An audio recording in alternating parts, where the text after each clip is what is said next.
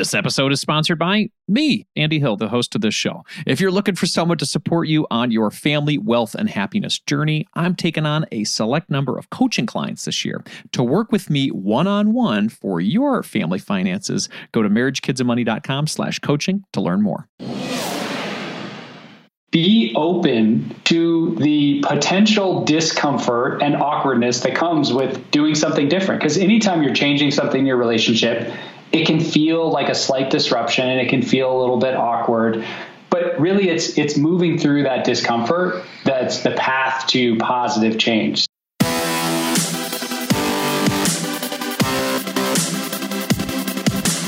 This show is dedicated to helping you strengthen your family tree and live financially free. Welcome to the Marriage, Kids, and Money podcast, everybody. This is Andy Hill, and today we're talking about creating a happier marriage.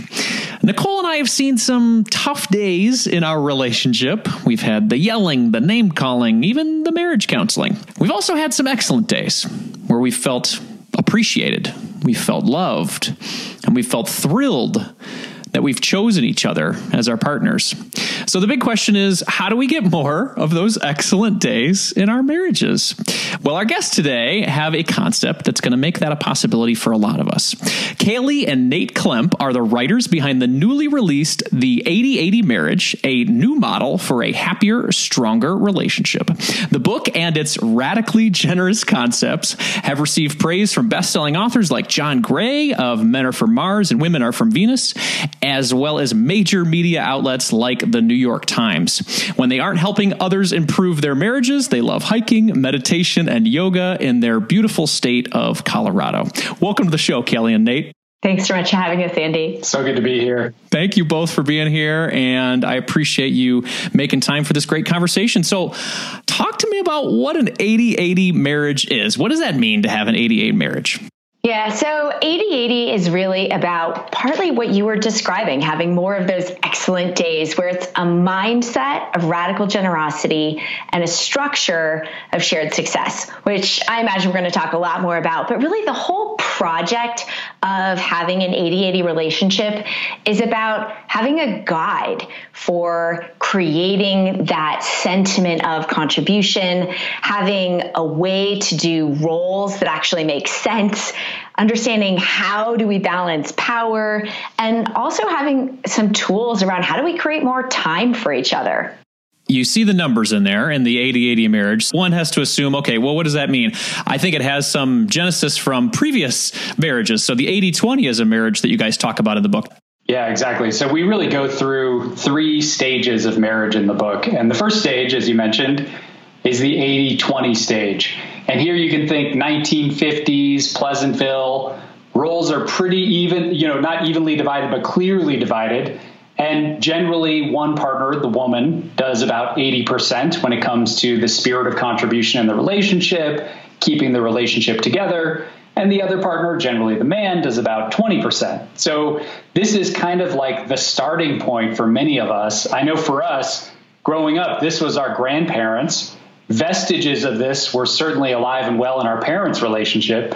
And then when we got married, this 80/20 concept sort of snuck in the back door. We like to say that there's a shadow of 80/20 cast across most relationships, even the most progressive, we're going to be equals type relationships. They still struggle with the shadow of this concept.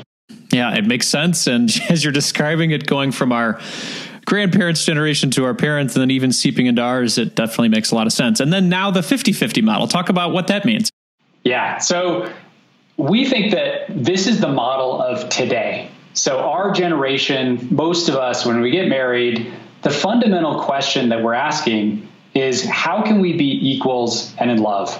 And for most of us, the answer is, well, let's just try to make everything perfectly fair. And not only that, let's keep score to make sure that we're doing a good job, keeping our partner accountable and achieving perfect fairness.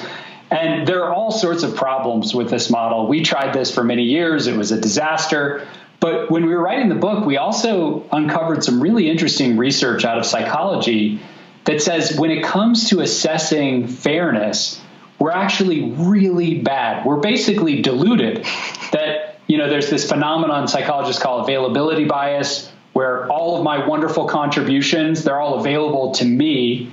And when it comes to what Kaylee does, I don't really see a lot of that. So that distorts my perception of fairness. But then not only that, there's this tendency to overestimate the amount of time you spend on domestic work and childcare. So, I say it took me an hour to go to the grocery store. It was more like 20 minutes. So if you take these two cognitive biases together, the result is that we're having all these arguments about fairness based on really bad data and pure delusion.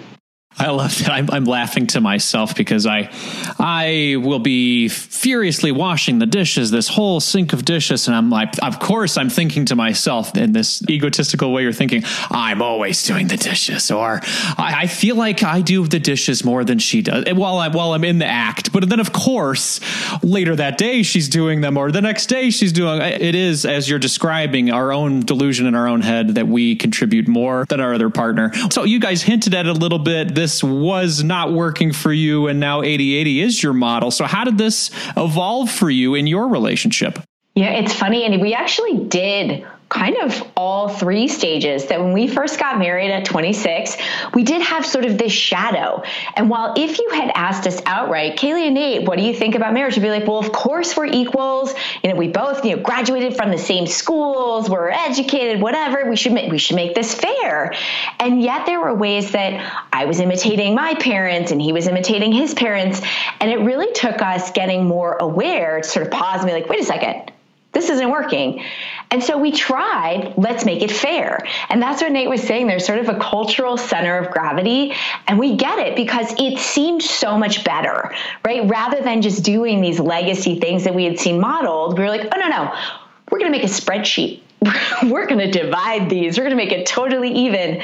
And it was better, sort of, except that it kept leading us back to this idea of scorekeeping. And to your point, there was a sense of like, wait a minute, I'm going to the grocery store again? I've definitely been shopping more than you have, right? Or, hey, wait a second, we're at your parents' for a holiday again? That's totally unfair. So we started keeping track of all these fairness things. And really, it sounds kind of silly, but it really broke once our daughter was born, that we could kind of do fairness until she entered the picture. And then there was just no chance, right? Does it count double if the time that you're spending with your kid is between 2 and 4 in the morning? Like, how do you actually calibrate for that? And then it was little things like, who's going to greet the bus when she gets off at it in the afternoon? And trying to make it perfectly fair while balancing a travel schedule, we realized that we were actually undermining how much we love each other by trying to keep everything fair. And so recognizing that this aspiration that we were trying was actually undermining us, that's when we sort of said, there's got to be a better way, and went out and started interviewing people to find out what was working in this modern context. Because if we looked just at ourselves, we were like, we don't have any answers. So they've got to be somewhere.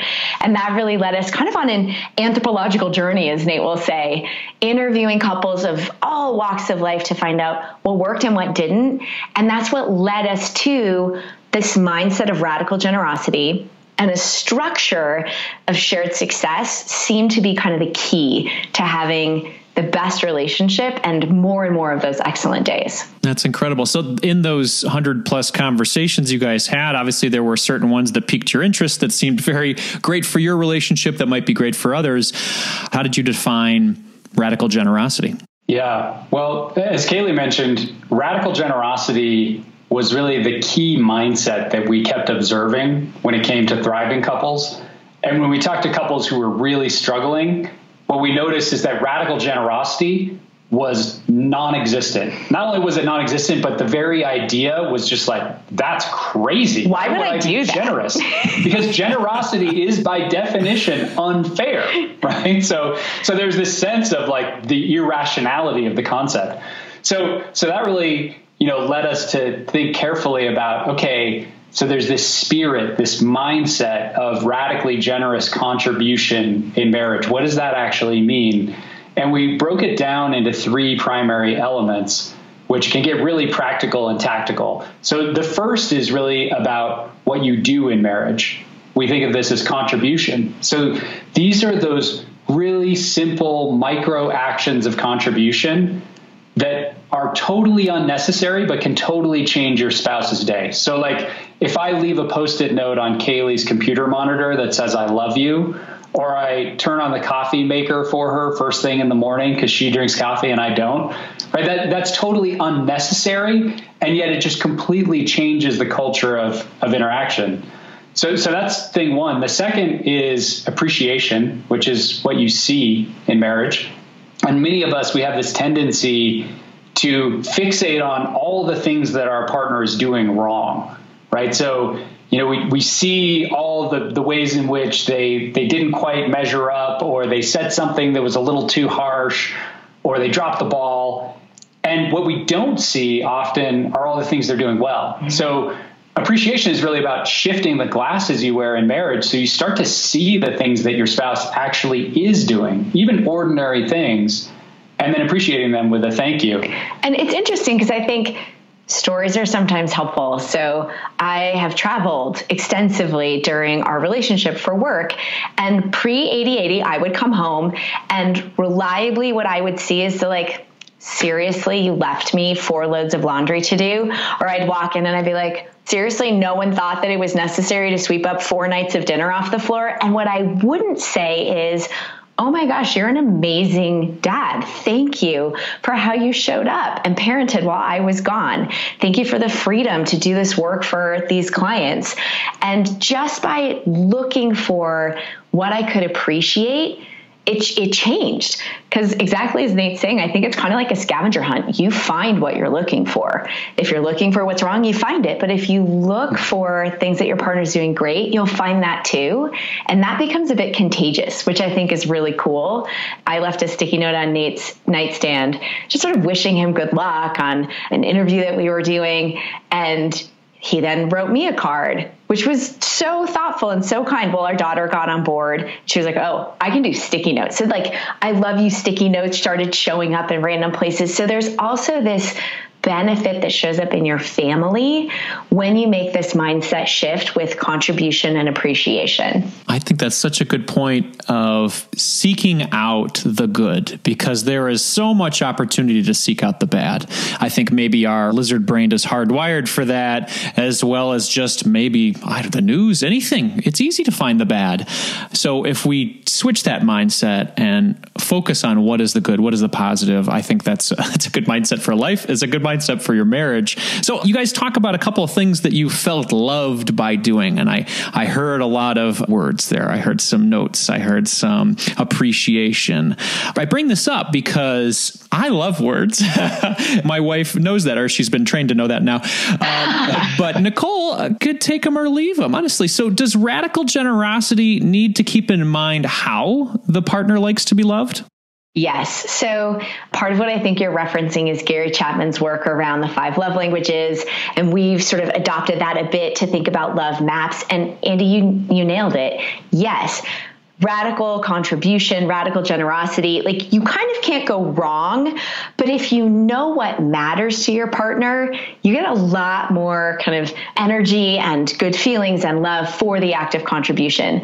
And sometimes we're sort of silly about it, where you could do cartwheels down your hallway and that might liven the spirit, but your partner probably doesn't care. So much better to know, hey, quality time or having your full attention. I actually think that, especially for people for whom quality time is really meaningful, the idea of I actually gave you my full presence for the 5 or 10 minutes where you are sharing something significant or telling me about your day, that can be so radically generous and land as profoundly connecting and significant. It makes a lot of sense, because I've gone down that path, and I would feel frustrated if I went back to myself 5 years ago and be like, I am writing her all these notes. I am telling her I love her and I'm thanking her all the time. And I just don't see that she cares. And it's like, okay, well, if you go down the right path really hard, if you radically are generous in an area that they don't really care about, then you got to be careful, right? Totally. And I think there's another piece here, so in the 3-legged stool of radical generosity, we talk about contribution and appreciation, which we've covered, and also revealing. And revealing is both about being willing to say when there's an upset or when something goes wrong and to clean it up right away. But it's also about letting your partner know you know your inner world, know what's going on inside. And I think there's actually a really interesting revealing appreciation connection that if I don't feel appreciated, maybe because my partner is writing me amazing notes that don't mean anything to me, it's important for me to reveal, hey, what actually lands in my world are acts of service. Hey, me arriving home to a clean swept floor and a full tank of gas is way better than flowers and jewelry. Like other people will flip that on its head and be like, I don't care if there's ever gas in the car, jewelry, please. But it's really about sharing with your partner what matters to you and listening as that partner so that you can show up. Communication first. I mean, it's all about making space and time for that communication and being open and honest. That can be the first step for a lot of people.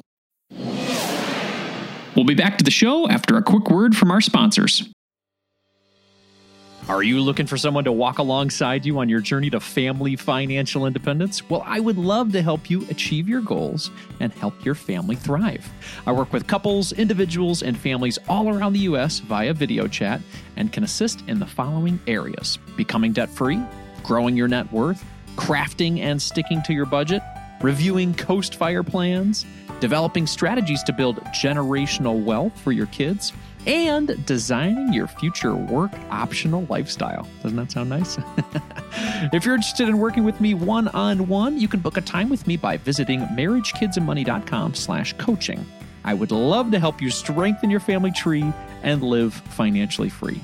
Visit marriagekidsandmoney.com/coaching to learn more, or you can click the link in our show description. If you're looking to improve your financial situation, it helps when you're able to cut out unnecessary costs. Cell phone services are a necessity for sure, but we don't need to be overpaying for them, right? That's why I like Tello Mobile, a phone service worth talking about. We've been fully on board as a family with Tello for over 2 years now, and we are so happy that we made the switch. For us, the reception and data service is better than Verizon, and our costs were nearly cut in half. Tello runs on the T-Mobile network, and it's wowing new customers like us with their rock-bottom prices and stellar service. With over 10,000 reviews, Tello is rated as excellent on Trustpilot, and this is quite rare in the wireless world. Nicole and I went for the unlimited data, minutes, and texting plan for only $25 per month each. Isn't that crazy? You heard that right. $25 is their most expensive plan, actually. And Tello is running a special offer for MKM listeners right now. Check out Tello today at marriagekidsandmoney.com/Tello. That's marriagekidsandmoney.com/Tello, and use the code MKM20 to get 20% off on your first month of service for any Tello plan above that $10 per month mark. Again, use MKM20 to get 20% off at marriagekidsandmoney.com/Tello, and you'll be supporting this show. Hurry up. The code is valid until April 19th, 2024. marriagekidsandmoney.com/Tello. Thanks for taking time to consider our sponsors, everyone. Let's jump back into the show. You talked about feeling loved in the right ways. How about utilizing our talents in the right ways? Because I think there's been times in our relationship where I'll use the example of home repairs. Maybe classically the man is supposed to fix the stuff around the house. I am useless when it comes to that. But my wife has a major, there you go, buddy. My wife and I has a major, just sort of engineering talent. And on the opposite side, let's say finances. Obviously, this show talk a lot about finances. I dive into that stuff. I love it. She could care less. Is a big part of being radically generous also focusing on your talents and dedications? Well, first of all, I'm totally right there with you. Early on, I think Kaylee thought she was marrying a handyman who was going to be out in the yard fixing sprinklers. His dad is so brilliant. My dad is that. Oh my gosh. I am not. Misleading. The apple fell really far from the tree there. So I'm with you on that one. But the deeper question, I think, is great. And what you're pointing to is really this second piece of the framework that we talk about in the book, which is, okay, you have this mindset of radical generosity, but how does that show up in the actual structure of your life? And one of the key pieces of structure is roles. Who's doing what? And this was really fascinating. When we did these 100 interviews with couples, we would ask most couples, so how did you come up with your roles? How did you decide who does what around the house? And most of them would sit there awkwardly and kind of look at us with a strange look and then finally say, well, we just kind of winged it. And so we actually turned that into a technical term. We think that's the way most couples do this. It's the wing it approach. That's certainly what we did, where it's like, I don't know, we're going to let historical accident and gender norms from the 1950s decide who does what. And as a result, it may lead to me, the guy who sucks at all handyman things, trying to fix our sprinklers and probably wrecking them, and a lot of frustration and a lot of conflict. So one of the things we realized in the book is that, there's a much better way to do this. And we actually have this great exercise on roles that couples can go through. But the essence of that is really that it can be transformative to just sit down with each other for 20 minutes and really think about how would we set up these roles in a more intentional way, and how would we design them around what we're actually good at, what we're interested in. Maybe there are certain things that we can outsource. These are questions that most couples almost never ask. We certainly didn't. And then the day that we did and we got clarity around it, it just brought so much more connection and love into our life because we weren't fighting about this stupid stuff anymore. And it's so interesting as we talk with couples sort of post book. One of my favorite examples shows up in the kitchen around cooking, that it's a spot where it's sort of like, all right, who's going to make the meal? And the people will do I'll do Mondays and you do Tuesdays and you do Wednesdays and, Saturday we'll order takeout. But if they actually take a step back regularly, one person will say, I like cooking. It's fun for me. It's meditative for me. It clears my head. And somebody else is like, oh my gosh, that's torture for me. It feels like a to-do.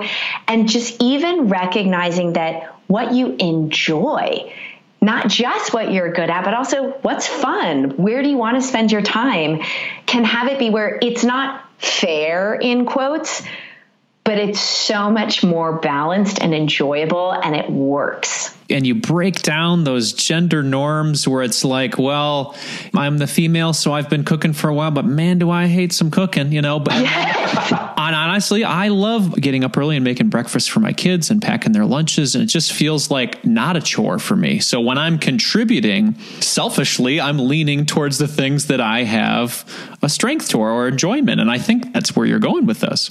100%. I would argue that's totally 80-80, because sometimes if you structure your roles so that you're doing the things that you love, there's way less overhead of burden. And then when you're doing the things where both of you decide, neither of us love the dishes, then it's the mindset shift of, can this feel like a gift to the family? Can this feel like a gift to myself, to the partnership, rather than like, oh man, next time I cook, the dishes you're going to do. I'm going to make a bomb in the kitchen. Yeah, absolutely. Oh, that's incredible. Okay, so I feel like, and you guys mentioned this earlier, I think Nicole and I have done 80-20 to a sort of extent. Both of us have sort of a classically, background for that in our parents, as well as then we moved to this sort of 50-50 recently over the past couple of years as she's transitioned away from her stay-at-home mom role to now working full time, and I'm running this business. And we've been rocking this 50-50 thing for a while. And as we're talking now, I'm like, okay, I think there are some things that we're doing that's 80-80 and some that maybe is not. How can a couple like us start to make some small steps towards 80-80 if we've seen ourselves classically in these other roles? Well, yeah, we followed that same journey. And I'll tell you about a huge turning point for us, which was for the first decade or so of being married, we really thought about our lives as two separate individuals following two separate paths with two separate sets of ambitions. And it really became a kind of turf war around like, hey, if you take that business trip, I can't do as much work. Or if I take that trip, you can't work with this client. And so we were really thinking about what's best for me. That was the fundamental question. And we started, this was really at the beginning of this project, actually, we started to experiment with this idea. What if we shifted the question to what's best for us? And what if instead of thinking about our life as two separate entities trying to achieve their own separate ambitions, what if we thought of our life like a shared venture, almost like a company together? Like we had this Family Inc., we called it. That was the original concept. We changed it to Shared Success because we got some pushback on it. But I still love the idea of if we could create a shared entity where we think about this less as what's best for me, what's best for you, and more as how do we win together? What does that mean in terms of how we align our jobs? And we started asking, for Kaylee, if she's going to take a client, is that going to help us win together? It just completely shifted the dynamic. And the other piece of that is that just like if we were starting a venture together that was a business venture, we started to think about, okay, well, what are the values of this family enterprise? Like if this is our Family Inc., we actually named it Kajona for us. So K-A from Kaylee, N-A from me, and J-O from our daughter. If we name this entity and we think about, like what's best for this entity, what are the guiding principles and values that are sort of directing us? And that was a huge step for us because then we actually had some structure around our priorities and around the boundaries we wanted to set and around the decisions we wanted to make in terms of our careers. So I know that's a long-winded answer, but that was like a really huge turning point for us. I love that. Yeah, it's thinking about the relationship in terms of us and not myself or herself. And that makes a lot of sense. It's got me thinking about, and we talk about money a lot on the show, it's got me thinking about money too. So I've spoken to a lot of women that either have classically felt maybe trapped in a marriage because they don't have that control. Maybe it was an 80-20 kind of lifestyle. How does the 80-80 model see finances? How do you see, I guess, your personal finances and your family wealth building? How do you see 80-80 in that regard? That's a great question. Money for us is one of the three key domains where we see power. And power for us is about how do you create balance in the relationship. And that can show up domestically. That often will show up also in sex, but it really shows up with money. And so in 80-80, what we want to create is balanced power. And if there's a person we're in a relationship with really asymmetrical power, in 80-80, we think a lot about structure and how can structure help create that experience of balance. So we've seen this where there are two people who are contributing relatively equally financially, and even still, somehow the money power dynamics get really imbalanced. We've also seen it where there's one person who's contributing a lot financially and one person who perhaps is a stay-at-home parent whose huge contribution to the relationship is in staying at home is not financial, where they've still been able to create balance in money. And the way that we've seen that work is there's some shared pot. So it feels like you win together. And it can be the whole thing, right? In some ways, that's the easiest. If there's one shared pot, it's the easiest to see how, a win for one is a win for all. But it can also be where you have side sashes. It can also be where you can, both contribute to the center and keep other things separate. But this idea of creating something that feels joint. And then also using budgets to help just connect more, not even connect more, but align more around what do we agree for spending and what do we agree for saving? And can we both live within the parameters that we set as a team rather than, again, these sort of underhanded power plays? Yeah, and a lot of that comes from conversation, as we keep coming back to. So taking that time, setting aside that time. You mentioned sex as well. Obviously, we all want to be radically generous with sex. How can we do that? Yeah. Yes. Well, when we were writing this book, we knew we had to have a chapter on sex. And it was really the most interesting and in some ways the most challenging chapter. The big breakthrough for us, though, is we were interviewing a number of couples. We also interviewed a lot of sex therapists and marriage therapists about the topic. And there were two things that were really interesting that we discovered. One was when it comes to sex problems or disagreements about sex or disappointment around sex, it's rarely a sex problem. You read Cosmo magazine and they would have you believe that if you just use the right orgasm balm or, if you use this sex toy or this role play, then you'll just magically ascend to this realm of amazing sex every night, all the time. Right. That turns out not to be true. That really sex is just this kind of mirror of the rest of your life. So we like to say that what goes down in the line at Costco is often what goes down in the bedroom. That if there's resentment and tension at Costco, it's probably going to show up when you're in the bedroom as well. So that's thing one. But then the second thing is there's this phenomenon that happens to many couples. There's actually a technical term for this, sexual desire discrepancy, where there's often a higher drive and a lower drive partner.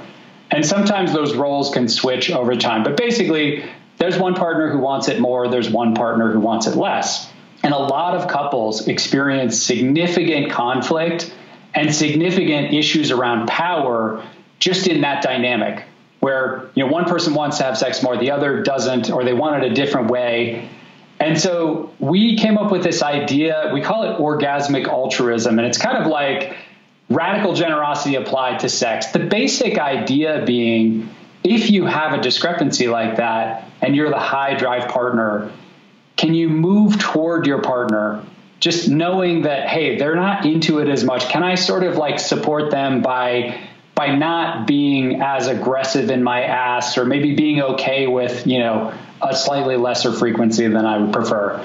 And then for the lower drive partner, there's also a kind of moving toward the middle of hey, if I'm not turned on, am I open to getting turned on? Or if I'm going to say no, instead of just saying no, not tonight, can I make a plan hey, not tonight, but let's, tomorrow afternoon or tonight or the next night. So anyway, those are the two ideas around sex that for us were just really fascinating that we learned from all these interviews. I love the concept of going above and beyond. It's a beautiful thing. I feel like it makes the world go around. I do have a thought in my brain. We do so much right now as parents, as couples, as busy entrepreneurs or, employees. Is there a point maybe with an 80-80 marriage that, as you guys point out in the book, equals 160 of burning ourselves out? Could we burn ourselves out by giving too much? I love this question. I think one of my favorite chapters in the book, we read about priorities, right, and have a whole exercise to help you discern your priorities. But my favorite is really boundaries. And we have this fun exercise where you imagine your life like a boat and you put all the things that you are doing in your life on the boat. And pretty regularly when individuals look at their boat, they're like, oh my gosh, no wonder it feels like I'm drowning. I'm literally sinking my boat. And so to your point, if radical generosity starts to move out and become, I don't actually say no to anything, that's not radical generosity. That's not holding any boundaries and therefore not living in alignment with the values that the couple decides are most significant. And so I think to your point, Andy, if you say, hey, what's most important to me is I'm going to go serve on this school board and I'm going to be, a community member, amazing, do that. And it might mean that you're going to say no to perhaps a professional opportunity or extra time with, one of your kiddos. Whereas if you're saying, gosh, what feels really significant to me is bolstering our marriage and giving more attention to these young beings that we're sort of parenting into the world, then I might say no to some opportunities that are awesome, but that actually would sink the boat.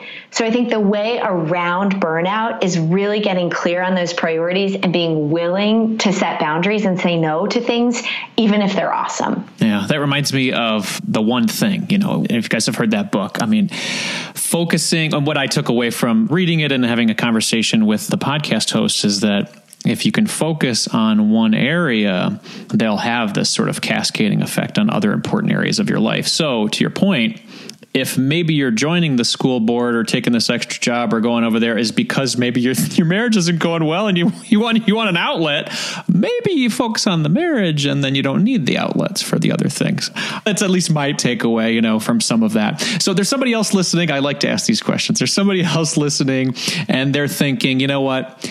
I'm barely getting 20% out of my partner. How could I expect 80? What would you say to them? Yeah. So such an important question. We actually devoted an entire chapter to what we call the reluctant partner. And the big idea here is it's easy to sit in some ways, kind of righteousness and go, hey, it's your fault. You're not giving enough. I'm clearly over contributing. And it's worth just getting curious on the one hand, how am I setting my partner up so that even if they try, they can't, right? And so getting really curious, I did this to Nate early in our relationship where I wouldn't cede control of things. And so by holding on really tightly, I would then complain about it. I was like you, Andy, I was managing our finances and I held him really tight. And then Nate would spend and I'd be super pissed that, he wasn't doing something that I thought was right, or he didn't understand that, that spend in the context of the whole. Well, I wasn't actually willing to let go. And so I was creating that 80-20 experience for myself. Now, if I get curious and I go, how have I been creating this? Am I willing to allow for some mistakes? Am I willing to cede control? Am I willing to invite them in? Am I willing to teach them how to do some things? Are we willing to look at our roles and rebalance? And even still, I'm like, I really think I've done a fearless moral inventory, if you will. And I'm kind of still landing on, I feel like I'm over contributing. In some ways, I think we go back to mindset. That if I'm doing the things anyway, the question is, am I going to keep doing the same things from an attitude of resentment, from an attitude of this is unfair, from scorekeeping? Or if I'm going to do them anyway, can I just shift my mindset? This is a gift to the family. This is a gift to our relationship. Because what I change, even if it's not necessarily the external relationship, I change my internal experience of the circumstance. Instead of bathing myself in cortisol and resentment, I get a space to breathe. I get a chance to give. I get a chance to open my heart a little. Starting with generosity. I love it. That makes sense. It's a good place to start. All right. So somebody's listening and they are digging this. They really like the idea of the 80-80 marriage. If they could take away one step after this interview, what could they do today to improve their marriage? Yeah, well, it's interesting. I was talking to a marriage therapist who is using this book with some of his clients, and he had this great line, which is, everybody loves to go second. Everybody's happy to go second when it comes to marriage. And I thought that was really interesting. And I think it applies here because if you think this idea is interesting and you like the idea of radical generosity, it's just worth knowing that there is that trap that when you're caught in this mindset of fairness, you think to yourself, well, I love this idea. And if my partner starts to do it, then I'm totally on board. But if that doesn't happen, then, this isn't going to work for us. And so I think thing one would be open to the potential discomfort and awkwardness that comes with doing something different. Because anytime you're changing something in your relationship, it can feel like a slight disruption and it can feel a little bit awkward. But really, it's moving through that discomfort that's the path to positive change. So that would be the first thing. But then the second thing I would encourage them to do is, potentially share this with their partner. So maybe you listen to this podcast together with your partner. Maybe you talk about the book together with your partner. Maybe you do one of these exercises we've talked about. Just some way to bring them into the idea, because it can work if only one person's on board, because mindset is contagious. So your generosity is likely to be contagious, even if your partner has no idea what's going on. But it definitely works better if your partner is like, oh, yeah, let's try this out. If you're both on board, then you're kind of dancing together and it gets off the ground more quickly. Lead it with something you could do together, or, as you said in the beginning, be the change you want to see in your marriage, right? Absolutely. Exactly. I love that quote. Yes. Excellent. Well, let's tell people where to find this book. Where can they find it? And if they want to connect with you guys afterward, where's the best place to go? So you can find the book anywhere that you like to buy books. So if that's your local independent bookstore, great. It's certainly on Amazon and Barnes & Noble. If you want to connect with us, our website is 8080marriage.com. So 8080marriage.com, and also on Instagram at 8080marriage. Great place to find us. If you have a question or a thought, love to connect with people who are reading the book, have questions about the book around these ideas of marriage and how to have, to your point, Andy, more excellent days. Well, we also do a newsletter every week where we try to take one of these ideas and just sort of, apply it to the craziness of everyday life. So that information about that is on our website, and that's free. Excellent. Yeah, these are great ways for people to consume the media. I will highly suggest the book. It is a great read. It's also something that will maybe take what you've been doing in your marriage for a little while and just give you an opportunity to kind of reevaluate where you are and give you some tools and some takeaways on how to take it to the next step. So both of you, thank you so much, very much. Kaylee and Nate Klemp, thank you very much. And I really appreciate the conversation. Thank you very much. Yeah, thanks for having us, Andy.